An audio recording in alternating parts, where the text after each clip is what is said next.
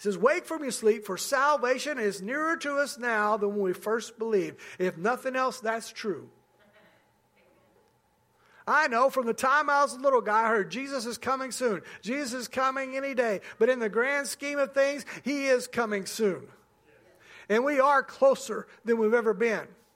Yes, he could send revival, things could turn, and we could have some more time. That's up to him. All I know is that we better be ready. You know, this makes the second coming so special, like I said, because it's Jesus that's coming back to get us. And the same thing that makes it so special for us makes it so scary for so many people, because they're going to be shocked to find out that it is Jesus that's coming back. It's going to be one of those oops moments. So I was thinking about that, and I was thinking about Matthew chapter 24:36, starting there. We're going to look at a few sections of Scripture because Jesus is setting this thing up. Jesus is talking about his return to those that are listening to him speak. And he makes this statement. He says, but about that day or hour, no one knows. Not even the angels in heaven, nor the Son, but only the Father. As it was in the days of Noah, so shall it be in the coming of the Son of Man. Yeah, I'm amazed. I don't know about you, but it's always amazed me that even though Jesus says no man knows the day, no man knows the hour, that there are always people that want to stand up and declare they've got some kind of special revelation and that they know the day and they know the hour. I'm like, what book are you reading? But I thought about that, and so I looked up a few of them.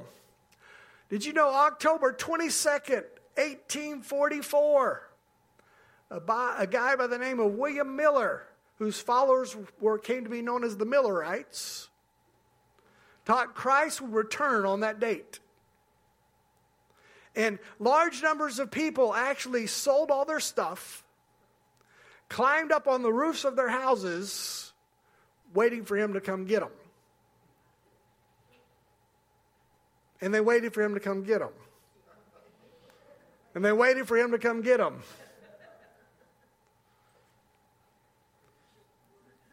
Missed that one.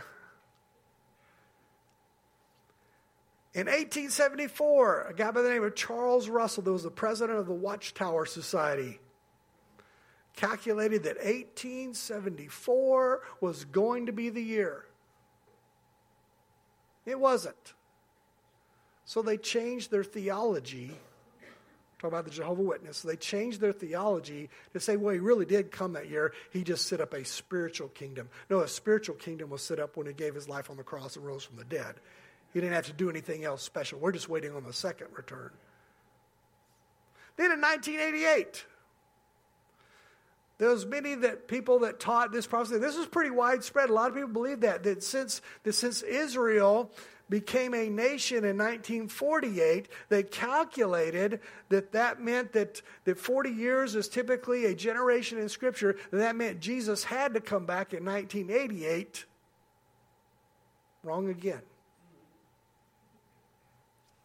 Probably one of the most recent is a guy by the name of Mark Blitz. Wrote a book. Corresponding, he was saying that basically September 28, 2015, in line with the lunar eclipse, also known as the blood moon, would be the time that Jesus would return. Wrong again. What part of nobody knows but God don't you get?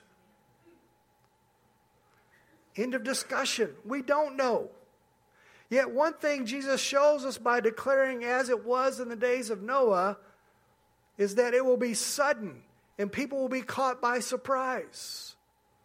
We may not be able to know the time, we may know the season, but Scripture really makes it seem like that all of a sudden life is going to be going on as normal, and all of a sudden this thing happens. And we're caught by surprise. So I want us to look at this a little bit and explore today. How was it in the days of Noah? What aspect of those things can we glean from? What can we learn from? What can we pull from what Jesus said in this passage of Scripture? First of all, as I said, we're going to find out it's going to be a sudden surprise. There are going to be some of those who's like, oh, was that today? That is not the thing you want to miss.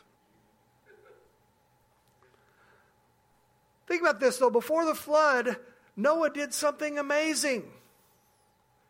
Because Jesus said, as it was the day of Noah. Noah did something amazing. Guess what he did? He listened to God. And he trusted him. Although everything that would seem to be common sense in that moment did not make sense, he was encouraged to build a boat when they have never experienced rain. He was encouraged. I mean, literally, he's building this ship on dry ground because God said so. Talk about looking like an idiot to everybody else around him. But he listened and he obeyed. And he did it despite the criticism. And guess what? The rain and the flood did come. And God saved those that listened, and those that refused were lost. The sad thing is, it was basically only Noah and his family that listened. Hopefully, when Jesus comes back, there'll be a few more of us than that. But Jesus uses his Noah here to emphasize how unprepared people will be when he does come again. That it will be something that they don't expect. Continuing on, verse 38 and 39, it says, for in those days before the flood, they were eating and drinking, marrying and giving in marriage until the day when Noah entered the ark. And they were unaware until the flood came and swept them all away. So will it be in the coming of the Son of Man. This thing applies to us today. Jesus declared, I mean, think about this. You hear all these people that want to deny the flood, but Jesus himself stand there and said, they look at the Old Testament as just a bunch of stories and just a bunch of fables, but Jesus himself stood there and basically declares the flood did happen. As it was in the days of Noah. And man, there's so many things we could get into that. There's lots of stuff that you can look at that back up. There really is a lot of evidence that backs up a worldwide flood. Just people choose to ignore it because it doesn't fit the narrative. But Jesus clearly states that his coming, even for his followers, will be in an unexpected time without warning. That means surprise. That means amazement. That means unexpectedness. That means even his church will be caught a little bit off guard. Now, I don't know whether things are going to be such a mess that our attention is everywhere else and all of a sudden he comes along, or things are going along pretty good and he comes. Either way, it's going to be unexpected. And he's going to come and he's going to take us away in the rapture. Now, I want you to understand something. This is not the coming that we're talking about this morning where he will come and establish his kingdom on the earth. That comes later, and we're going to talk about that next week. But we're talking about the rapture is the first stage of Christ's return. And the second stage will come following the 7 years of tribulation here on this earth. Once again, we'll cover those things next week. Because that's one of the things I've figured out is that a lot of these things aren't really being taught anymore. That a lot of people are unaware exactly how the end times are laid out. And we're not going to get caught up in discussing and breaking down every prophecy and Revelation, because that can get really weird. Right? And there's all kinds of theories, and so a lot of them I look at and say, okay, we'll see. But I'm going to talk about the things that we know that are going to happen and how they're going to happen so that we can be prepared. Though some of the issues Jesus talked about allows us to know the season, there will be no specific signs that says, oh, that's the day. We're not going to get up on that day, look at our watch and say, well, I better make sure my stuff's together today because today's the day he's coming. We don't know.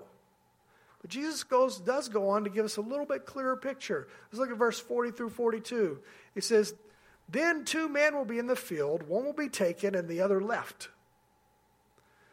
2 women will be grinding at the mill, one will be taken and one left. Therefore, stay awake, for you do not know on what day your Lord is coming. We don't know.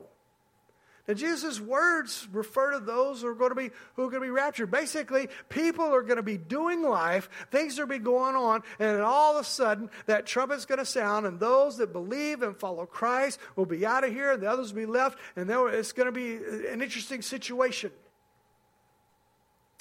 But anytime you talk about the rapture, there's always somebody that's going to come up. I've heard it 100 times. They will make the same, well, the word rapture isn't actually in Scripture. Yeah, I know that. But let me help you out here a little bit. The word rapture comes from the Latin word raptu, which means caught away or caught up. The Latin word that has the very same meaning as the original Greek word, which is translated in Scripture, caught up, in 1 Thessalonians 4:17, it's the same word. 1 Thessalonians 4:17 and 18 says, then we who are alive, who are left, will be caught up together, in other words, raptured, with them in the clouds to meet the Lord in the air, and so will we always be with the Lord. Therefore, encourage one another with these words. Notice what he says there. He says, stay awake, or some translations, keep watch. In other words, don't nod off during this. You're waiting on this. Don't be unaware. Don't lose your focus. It means we need to be in a continuous action, watching and waiting and looking. Boy, to me, if ever there's a time we need to be, yes, we need to live our lives. We need to do the things that we need to do. But I believe we live in a season and a time where we better have one eye at least looking towards the heavens and better make sure that we're ready. Because guess what? There will be no 2-minute warning. We better be ready. There's no time. There will be no time to get it right. 1 Corinthians 15:52 says this, in a moment, in the twinkling of an eye, at the last trumpet, for the trumpet will sound, and the dead will be raised imperishable, and we shall be changed. I want you to picture this. Well, these days, God's going to give the word. And maybe some of us picture it like this. God gives the word.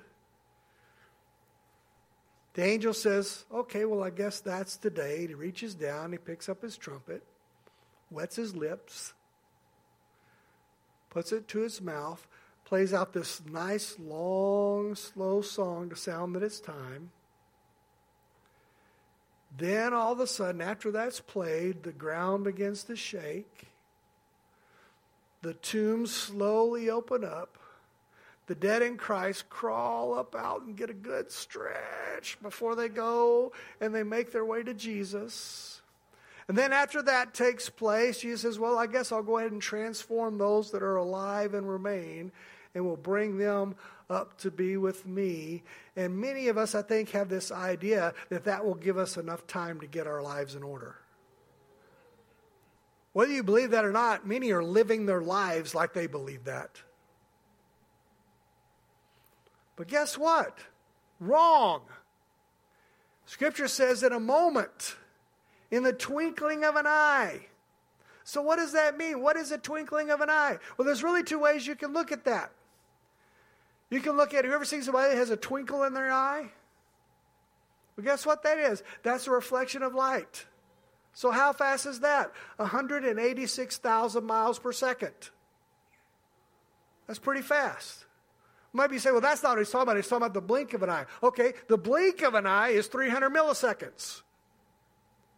The point is, you're not going to have time to get anything right. If you ain't ready, you ain't ready. You're going to be left behind. This morning, if you get a hold of one thought, I want you to get a hold of this statement. Do not be caught up in the ways of this world. Get caught up when Jesus returns. We had better be ready. Because you know what? I don't know about you. I've read what happens here on earth after the rapture, and I don't want to be here. I want to go out on the first ship, so to speak. I want to be safe in his presence. But for many people, this will not be a happy day. The majority of people, when Jesus returns, will not be glad to see him. But the thing is, Jesus has told us many times through Scripture, he describes and he talks about the coming of the Son of Man and his return. You know, there's occasions where he talks about how that he refers to it as wheat and weeds, and how they're intermingled, but the day they come, the angels will come and they will separate the wheat from the weeds. Another place he talks about a shepherd separating the goats from the sheep. He talks about catches of fish. I mean, we could go on and on and on about this number of times that he talked about this moment. And we just read that he said there'll be two in a field and one will be taken and one left. But what does this describe? It describes the rapture of the church that will be caught up. And faithful people of God will be caught away and get to be with the Lord in the air. And it will happen. And those that are left, those that claim that they really want, that we need to do away with this book. I just saw this week a video where there were people, some of the protesters were burning Bibles and flags. We better wake up to the idea that there is a hard push against what we believe in. But guess what? They will get what they want. It will happen. We will be out of here. And there's going to be a mess. We are, I believe, as in the days of Noah, right now. Can things shift? Absolutely. I'm not going to stand here and say I know without a doubt that we're in that season, because there's been other times in history that people thought they were in the season. When Hitler was doing all his stuff on the earth, there was a lot of people that thought that was the season. But all I know is there's a whole lot of things that are lining up right now, unlike anything before. The idea of tracking everybody and there being a mart where you couldn't buy or sell without it. All those things were something that seemed so far off and so out there and so impossible. Now today we see that right now with the technology we have, all the things that we see, a one world totalitarian government is very much a real possibility today. So we better wake up and we better open our eyes. We better know the season. We better make sure our house is in order. But guess what? Just as it was in the days of Noah, the people, the nations refused to listen to the warning that Noah's day. Did you know there's a passage of Scripture that refers to Noah as being a preacher? There's no doubt that Noah told some people what was going on, and they refused to listen.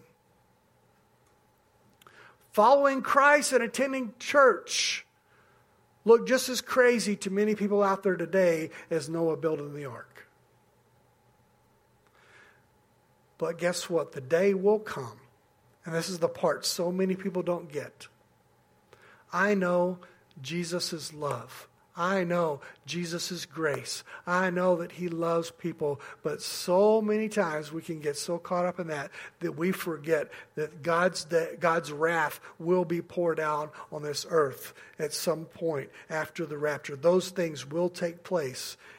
And Jesus died not for the purpose of just wiping everything away and giving us all this ticket to heaven, but for the purpose of giving us a way out to escape that wrath.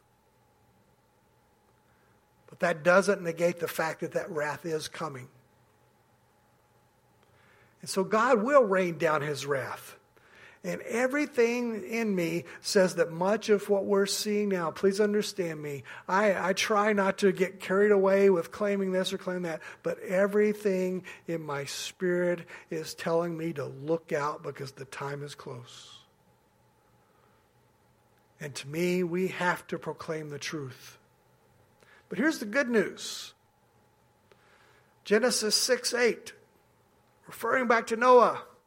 It says all the stuff that was going on in his generation, all the stuff that was going on in his time, all the stuff that made God so upset that he says, I'm going to pour out my wrath on the earth. I'm just going to wipe this whole thing out and start over. This statement ought to give us hope and joy. It says, but Noah found grace in the eyes of the Lord. You know, guess what? You know, if you talk about the end times, some of these things, you're always going to find somebody that tries to make the case that Christians are going to have to go through the 7 years of tribulation. But I love to look at the idea of Jesus's, the thing that convinces me otherwise is Jesus's own reference here to Noah. To me, that's one of the reasons I don't buy it. Because guess what? God was getting ready to pour his wrath out on the earth. And guess what he did? Those that were faithful to him, he lifted them up above the wrath that was coming. Sounds a little bit like the rapture, doesn't it? And if that one is not good enough for you, we can go to another time that God was getting ready to pour out his wrath on Egypt and sending all those plagues. But guess what? He made sure his people were in the land of Goshen, and none of those plagues ever touched the land of Goshen. See, God has this track record of when he pours out his wrath, he cares for his people. He lifts them up. He watches over them. And just like it says, Noah found grace in the eyes of the Lord, we found grace in the blood of the Lamb. I guess y'all didn't hear what I said. We found grace in the blood of the Lamb. And we can bank on that. And I love this. What did Jesus say I was doing? He said, I am going to prepare a place for you. So when he comes and he lifts us up and he takes us out of this, we're not going, it's not just some last minute decision. He's been getting ready for this the whole time.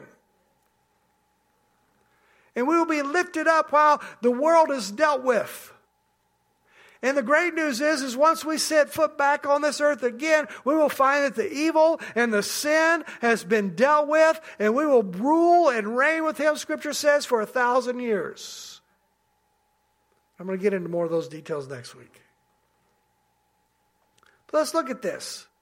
Matthew 24, skipping on to 45 through 47 says, who then is the faithful and wise servant? Who is the master who has set over his household to give them good food at the proper time? Because blessed is the servant whom his master will find him doing when he comes. Truly I say to you, he will set him over all his possessions.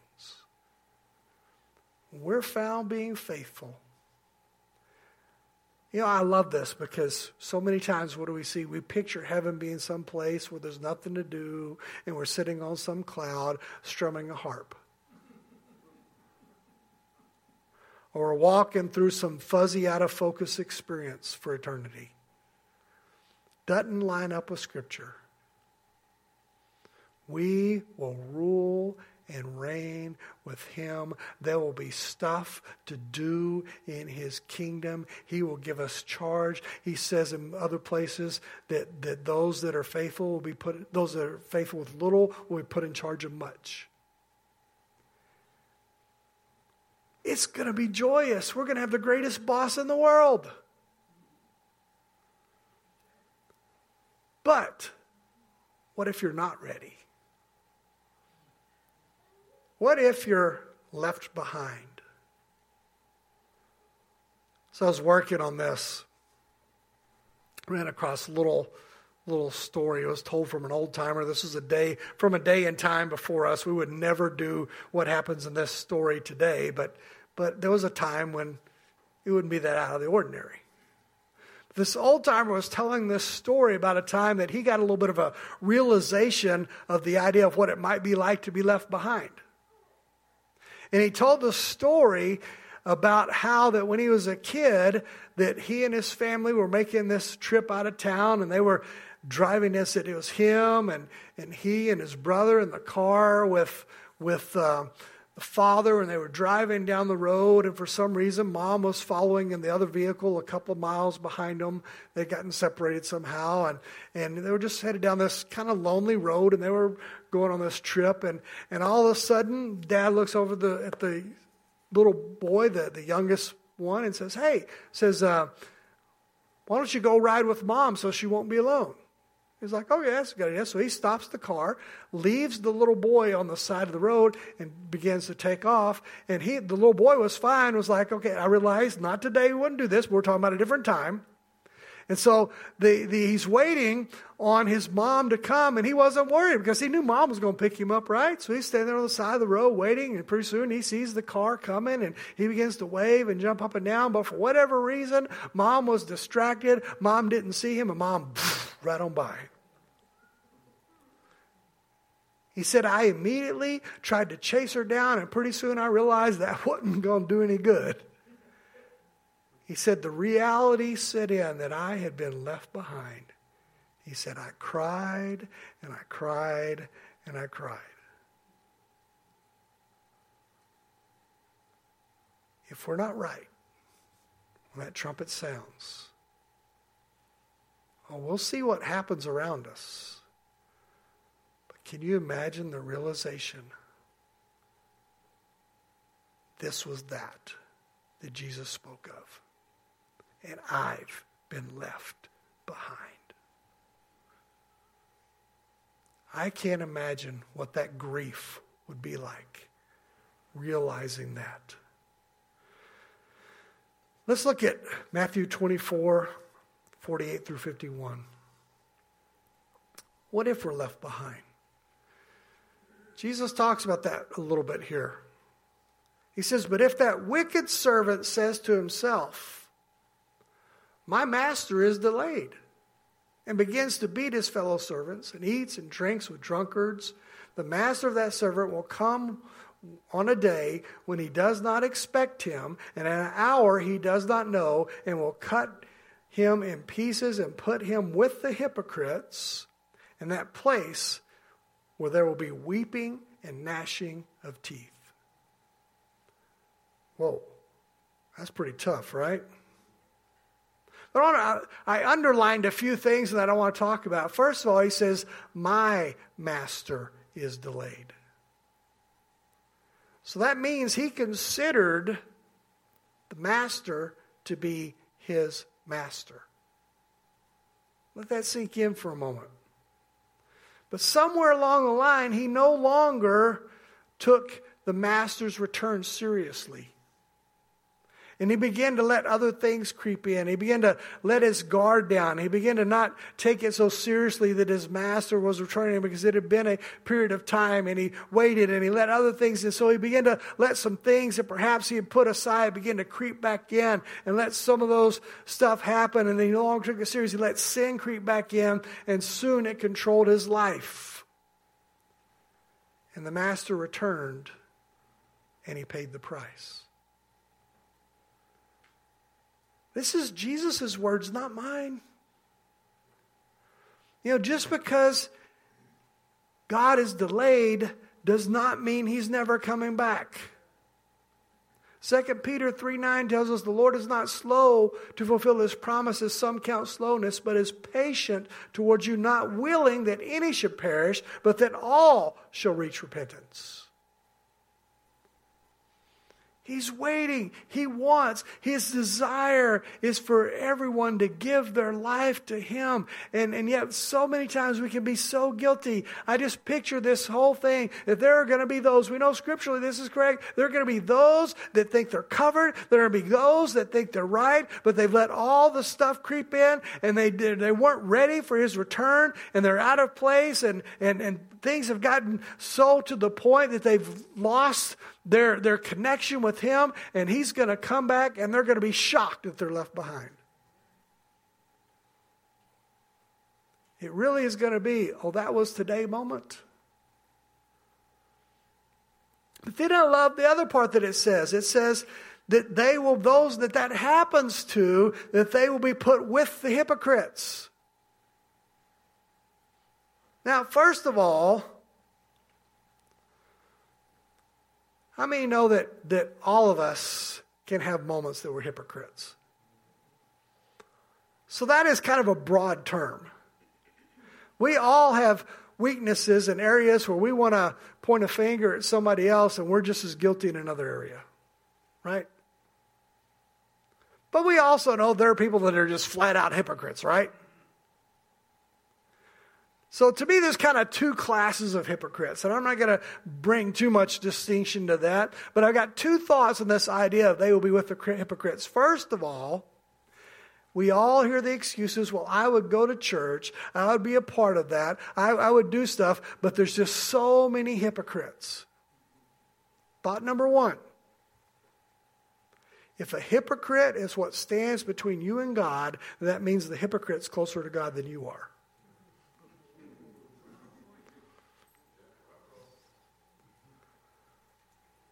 Thought number two, let's say they really are a horrible, horrible hypocrite, and you're staying out of church to avoid being around them. Jesus just said that if you do that, that's the group you're going to spend eternity with. You're going to be put with the hypocrites. So if you're really staying out of church to avoid them, the better place you can be is in church and following God, because the ones that are really, really bad hypocrites, that's where they're going to end up anyway. So let those things sink in. You guys with me? You understand what I'm saying? We can't use other people as an excuse, because you'll end up with the same people you say you're trying to avoid. But Jesus is coming back. He's coming back for true followers. Those who live life ready. Those that keep their lamps full of oil, waiting for the groom's return.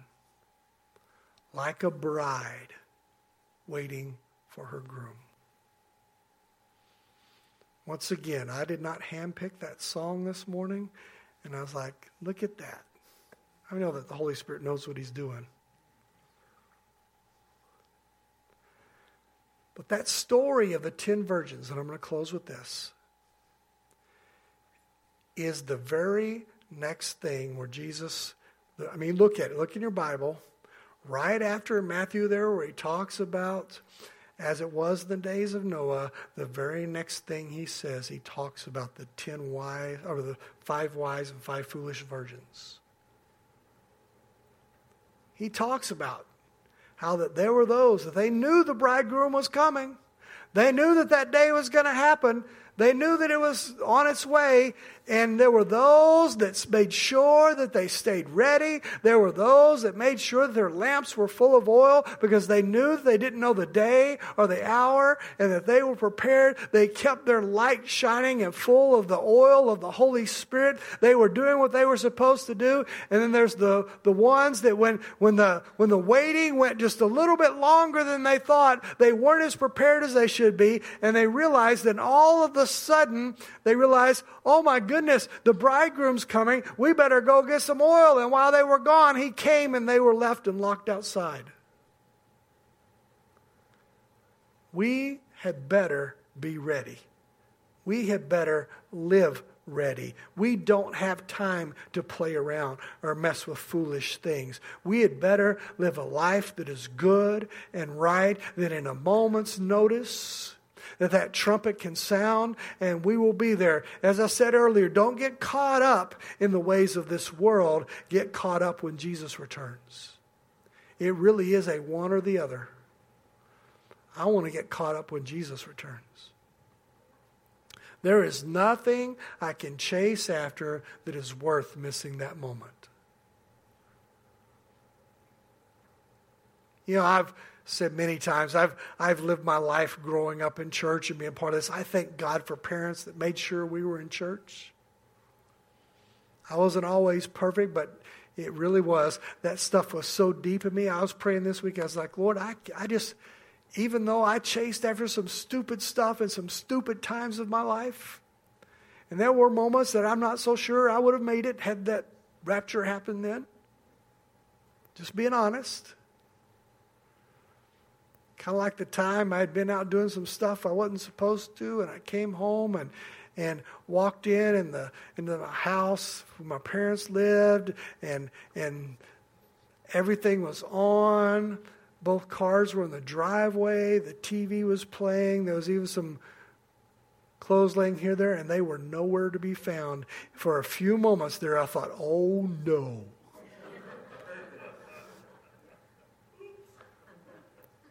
Thank God something had happened. They were just next door talking to the neighbors, and they just left everything. I was like, whoo!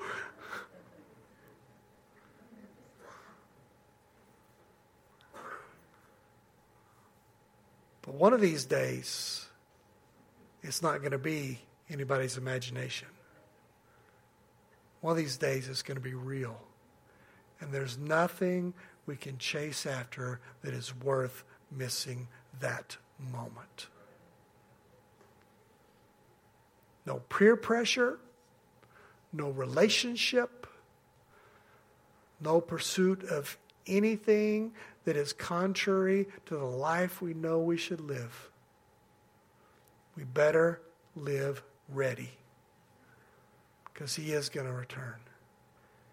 In the moment, in a twinkling of an eye, the trumpet will sound, and the dead in Christ shall rise, and those that are alive and remain will be caught up to meet the Lord in the air. You know, as I grew up in church, I always could measure my relationship about when somebody talked about that moment. Was I excited or did it scare me? And that told me right where my soul was. If you're here this morning and that thought excites you, how great would it be if tomorrow, because some of you are probably going to go home at some point this evening, you're going to be thinking, well, tomorrow the week starts again. It's back to work, back to this. Wouldn't it be great if all of a sudden before you got up, the trumpet sounded, you're like, oh, I don't have to do any of that.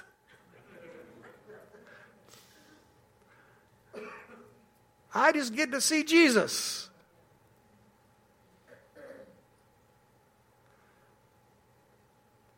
Or does the thought scare you? And a dozen things are flowing through your mind of what would be in the way. What would keep you from being a part of that? And you would experience that moment of being left behind. I don't want that for anybody.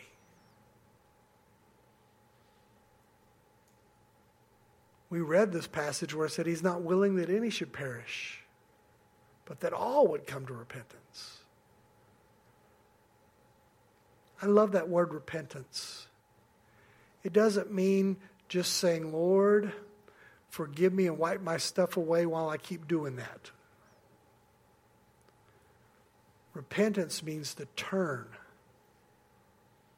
Leave those things behind. Now, that doesn't mean we don't have those moments that we fail and that we stumble when we're trying. That's where grace comes in. I thank God for his grace, because none of us are perfect. We all have bad moments. If nothing else, every one of us gets mad at somebody while we're driving. We all have those moments.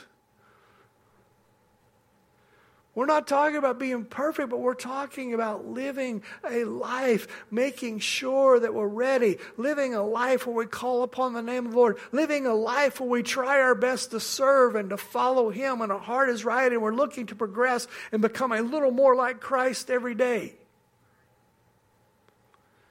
There is nothing you can chase after here that is worth it. Nothing. You may think it is now, but the moment that trumpet sounds and everybody's out and you realize that you're left, you're going to realize how much that thing was not worth it. So whatever you're holding on to, lay it down. Put it aside. Give your life fully to Christ. Not just part of it, but all of it. Lord, here am I, a sinner. Forgive me. Let me lay those things at the foot of the cross. Because Jesus died and suffered everything he went through on the cross was to make a way out so that you don't have to face the wrath that is coming. He made a way where there was no way. He paid for it with his very life. And this morning, he's reaching out to you. And if you could picture it, if you could picture that nail-scarred hand reaching out to you saying, take me by the hand and come follow me. How can you say no? Because in a moment, a twinkling of an eye, we don't know the day or the hour, but it is coming. And it is going to happen. And we better have our house in order. I want you to bow your heads for just a moment. For those of you that are online, I encourage you to continue. If it's you, I want you to pray a prayer with me. But I can't see your hands, but I'm sure there's a button or a way that you can click there and contact us in some fashion and let us know that you prayed this prayer. But I need to know. Jesus made this statement, saying, if you confess me in this world, I will confess you before my Father. Sometimes, even though it's uncomfortable, we have to say, Lord, I'm yours. So this morning, I want to know if there's anybody here that this spoke to you. And as we spoke, and I know it's going to take guts, but something in you says, you know what, if that trumpet were to sound right now, I don't know that I would make it. If that's you, would you just raise your hand right now? Nobody's looking around, but you'd raise your hand and say, you know what, that's me. If the trumpet sounded right now, I don't know that I would make it. There is something in me that is saying, I'd better get some things right. There's some things in my house that are out of order that I need to take care of. If that's you, just raise your hand right now. Right now. My prayer is that seeing no hands here, that means that every one of you have committed your life to Christ, that you're not holding on to things this world that would cause you to be excluded or left behind should he return.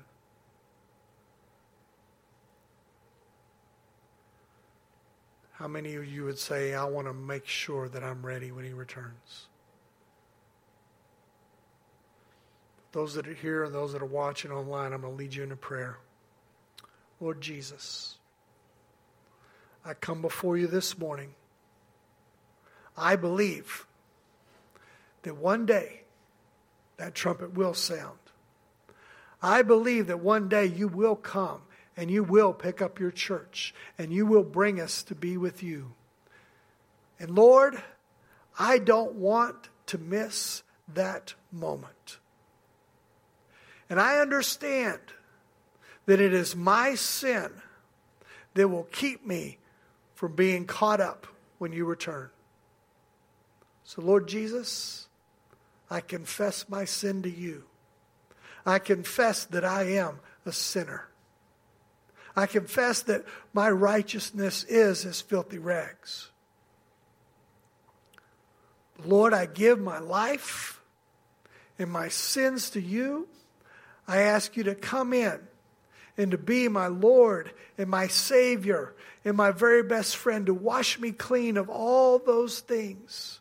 Because I know that you are God. I know that you gave your life on the cross. I know that you paid for my sins and that you are the only way by which I can be saved. And so I give myself to you. Come into my life.